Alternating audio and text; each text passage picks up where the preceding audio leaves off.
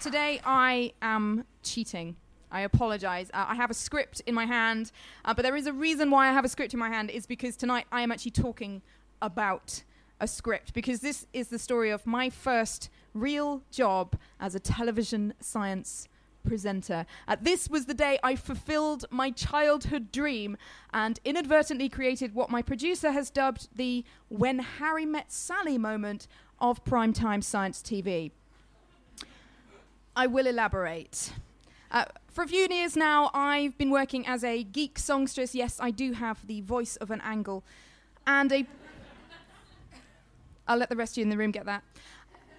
Thank you. And a professional nerd for hire. I've taken my physics degree and my love of showing off, and I've combined them to create live science shows like Festival of the Spoken Nerd, Full Frontal Nerdity, Are You Sci Curious, or for the maths fans among you, Are You Pi Curious? And by the way, I do really like puns. That is also true. In spite of these things, I have managed to wrangle a few little bits of science presenting on the Discovery Channel, which sounds impressive. Until you find out the most popular thing I did on the show was explain what happens when you put 240 volts through a Polish bratwurst. There is no pun there.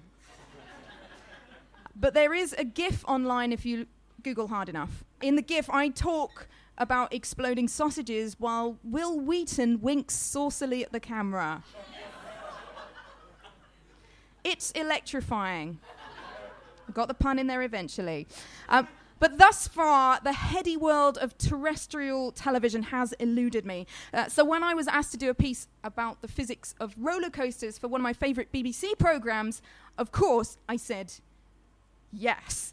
As long as I can remember, I have always loved experimenting with science, since before I even knew it was called science, and I had to do all that other stuff you have to do when you give something a proper name, like homework, like exams, and like my parents say, get a job. This was pure love of investigation that I think every child has when they start out. Scientific endeavour when I was small was pure, it was simple, it was innocent. Hours of my childhood in rural Buckinghamshire would be spent making miniature rainbows from a carefully aimed hosepipe sprayed into the garden on a sunny day. Or determining through experimentation alone exactly how far you need to push a rubber duck under the surface of the bathwater so it springs up and hits your sister directly in the face. Yeah. And in the holidays, pushing the swings in our local park to breaking point just to feel the effects of Newton's laws firsthand, and begging our father to drive recklessly fast over humpback bridges, trading the longevity of our Ford Mondeo suspension for cheap anti-gravity thrills. And when eventually I was old enough and tall enough, I got to ride the roller coasters at theme parks like Alton Towers. Alton Towers. That place where whatever you had for lunch is no match for the centrifugal forces of its famous rides. Or centrifugal, if you're wrong.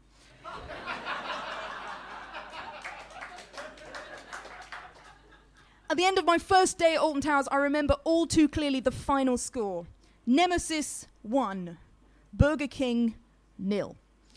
Since the electric sausage incident, word had obviously got round that I would do pretty much anything in the name of science. And finally, the call came, the one that offered me a chance to exhibit my skills on the actual BB flipping C. A childhood of amateur science and an adulthood of professional titting around had finally reached its peak. My big break was here. So a series of emails told me what to expect. I would be filming in Blackpool at the UK's tallest roller coaster, named with a directness and simplicity that is unusual in British fairground culture, the big one. Okay. I would have to go on the big one 2 or 3 times, or maybe about 7 times. Okay, no more than a dozen, 15 max. There were a lot of camera angles they wanted to get, and no problem, I said. Of course, I want to look great, even traveling at 74 miles per hour. I would also have to walk up the track before the ride opened to the public. And this is a single, straight, sloping drag complete with steps and handrail. It's actually quite easy to get up all 213 feet to the highest point of the ride. It's a place where if you focus all of your concentration towards a fixed point on the horizon, you'll feel yourself sway half a meter to the left and to the right in the Blackpool breeze.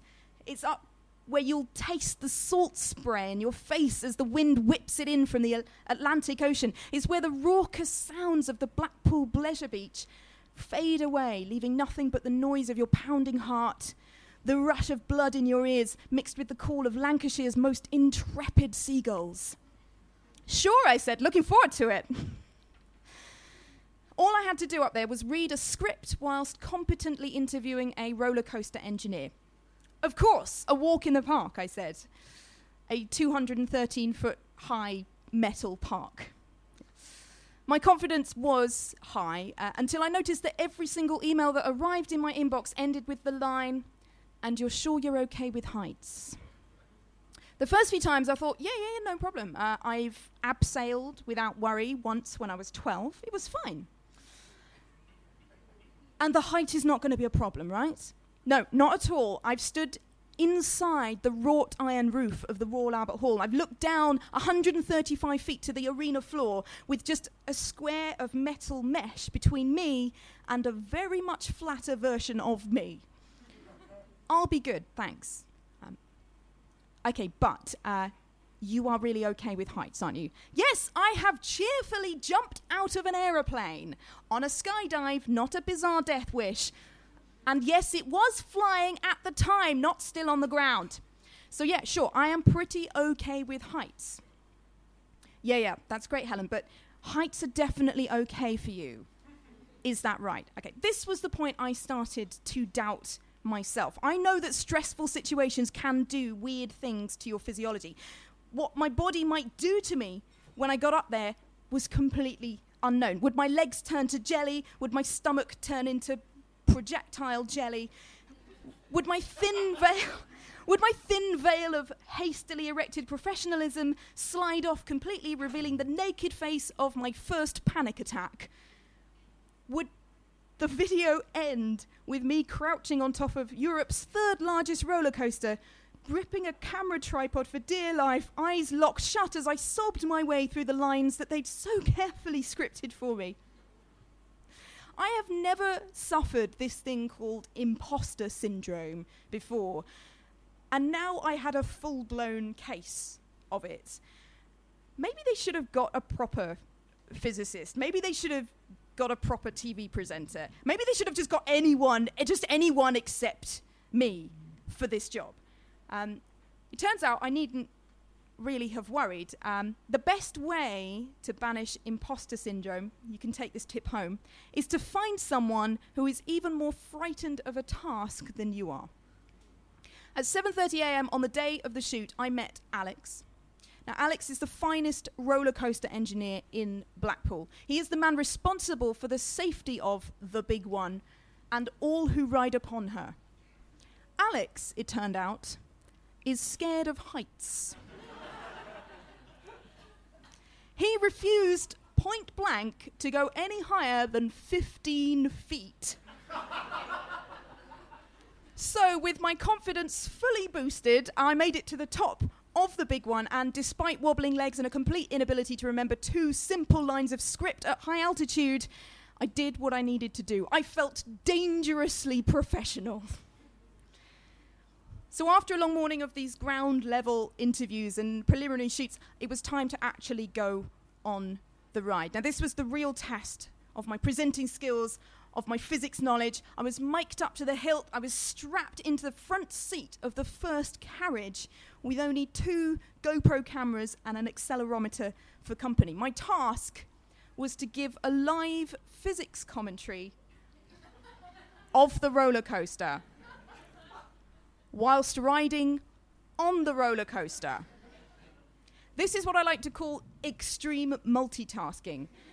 And as I proved earlier, when I was both being high up and reading 2 lines, I can barely multitask at 1G, let alone forces up to 4 times the strength of gravity.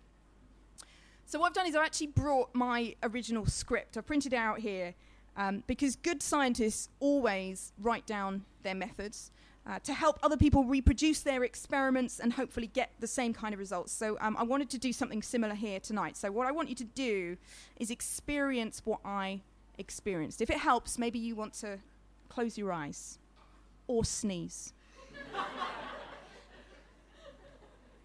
Okay. Here we are. This is the original script. Okay. Rising up the long drag 10 feet. Every inch resounds with a clunking metal sound 20 feet. The actual mechanism, 50 feet, to get you up to the top 100 feet, is actually nice and quiet, 150 feet. But they've added these deafening thud noises on purpose, 200 feet, just to ramp up 205 feet. The tension, 210 feet, 211 feet. 212 feet.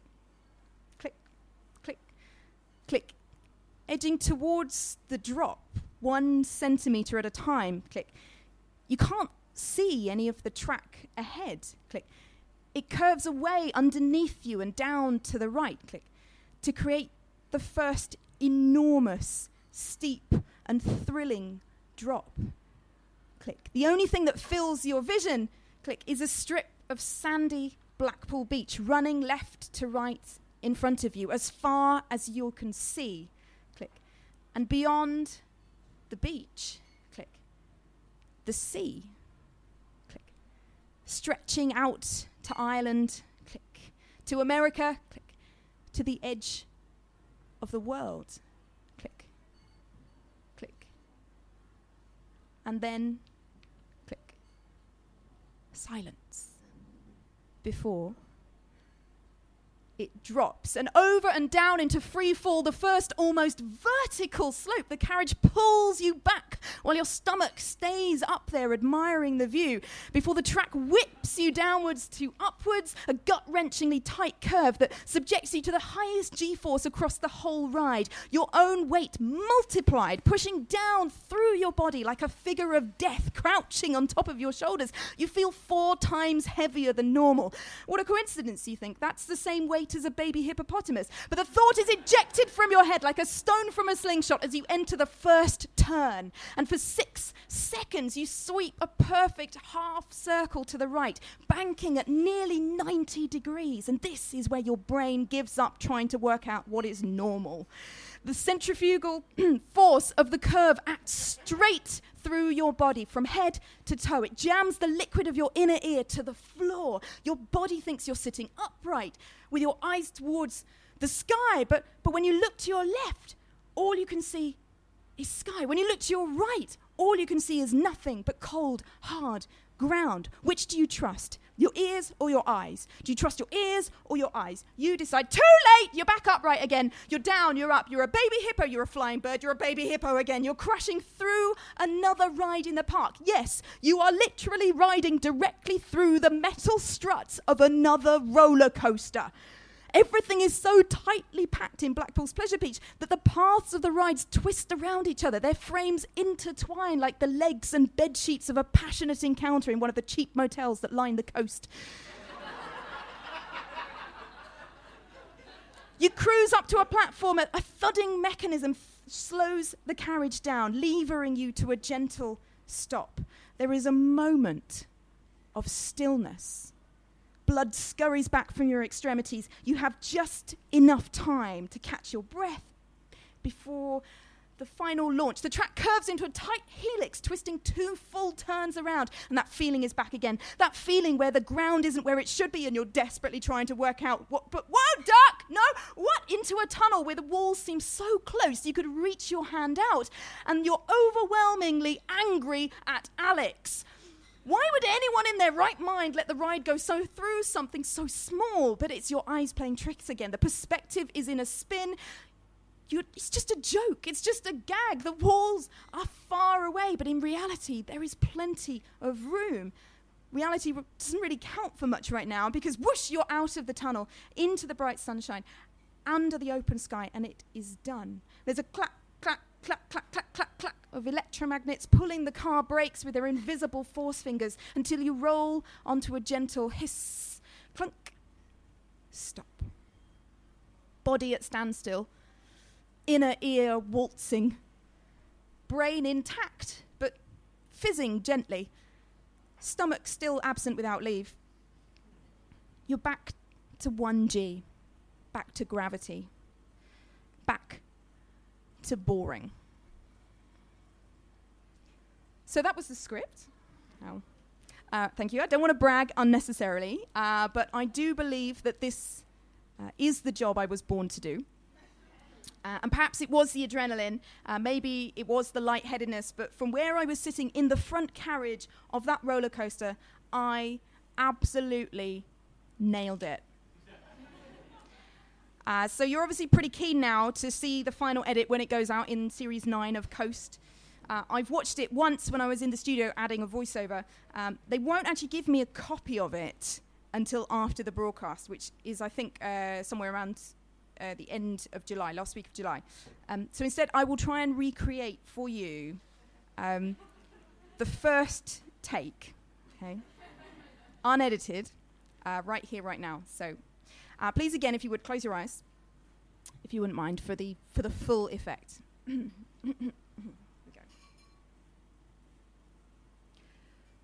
a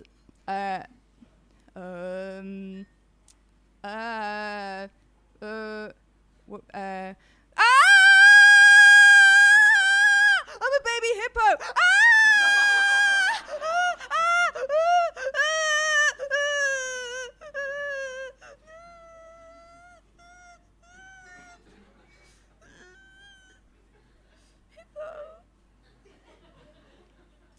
So yeah, Andy, any chance of a retake? I think I've fluffed a few lines there. Thank you very much.